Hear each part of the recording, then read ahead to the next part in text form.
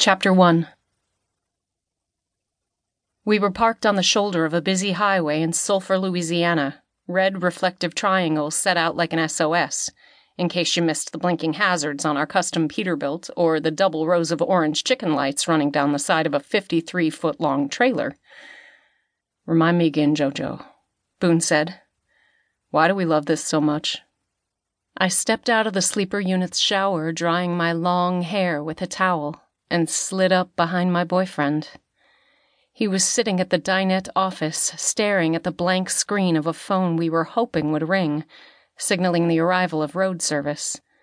I wrapped my arms around him and nuzzled his neck, inhaling the scent I loved so much, pine and man.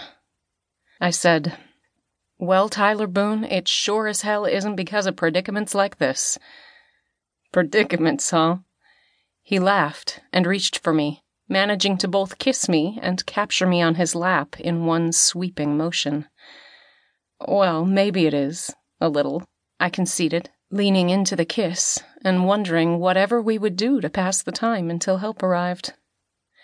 "I like being the boss," he said, running his finger down my arm, "and all the benefits that come with it." It was my turn to laugh. "Wait, you're the boss?"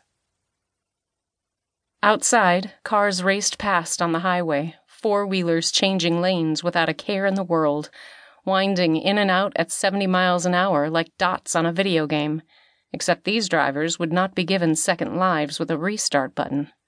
I climbed off Boone's lap and cleared the dinette area as he dropped the table down and pulled out our bed. "I'll tell you why we love this life," I said. "Why we don't own a house or a car or a lawnmower and patio furniture. It's because we love freedom. Driving long haul is more than a job, it's a lifestyle. We're road cowboys." Boone kicked off his shoes, rolled onto the bed beside me, and closed his eyes. "Road cowboys. I like that. Go on." I put my head on his chest. "It's the way the sun rises over the hood right after you've shined and waxed Old Blue. The way it glints off that silver pig hood ornament, those fat chrome pipes."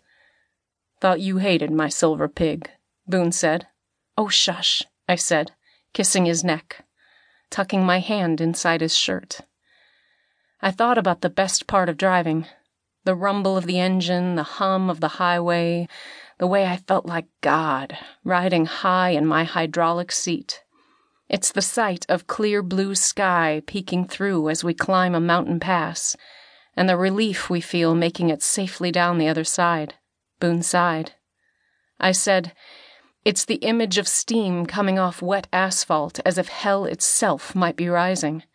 It's the shimmer of black pavement, a dreamy, false oasis." I ran my hand from his stomach up to his chest and laid it on his heart. "But mostly, it's us, together, experiencing the weathers of 3 seasons and the climate of 2 countries in one working day.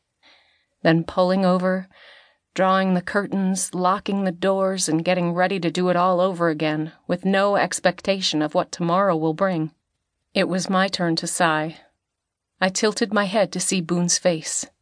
Slack, relaxed, asleep.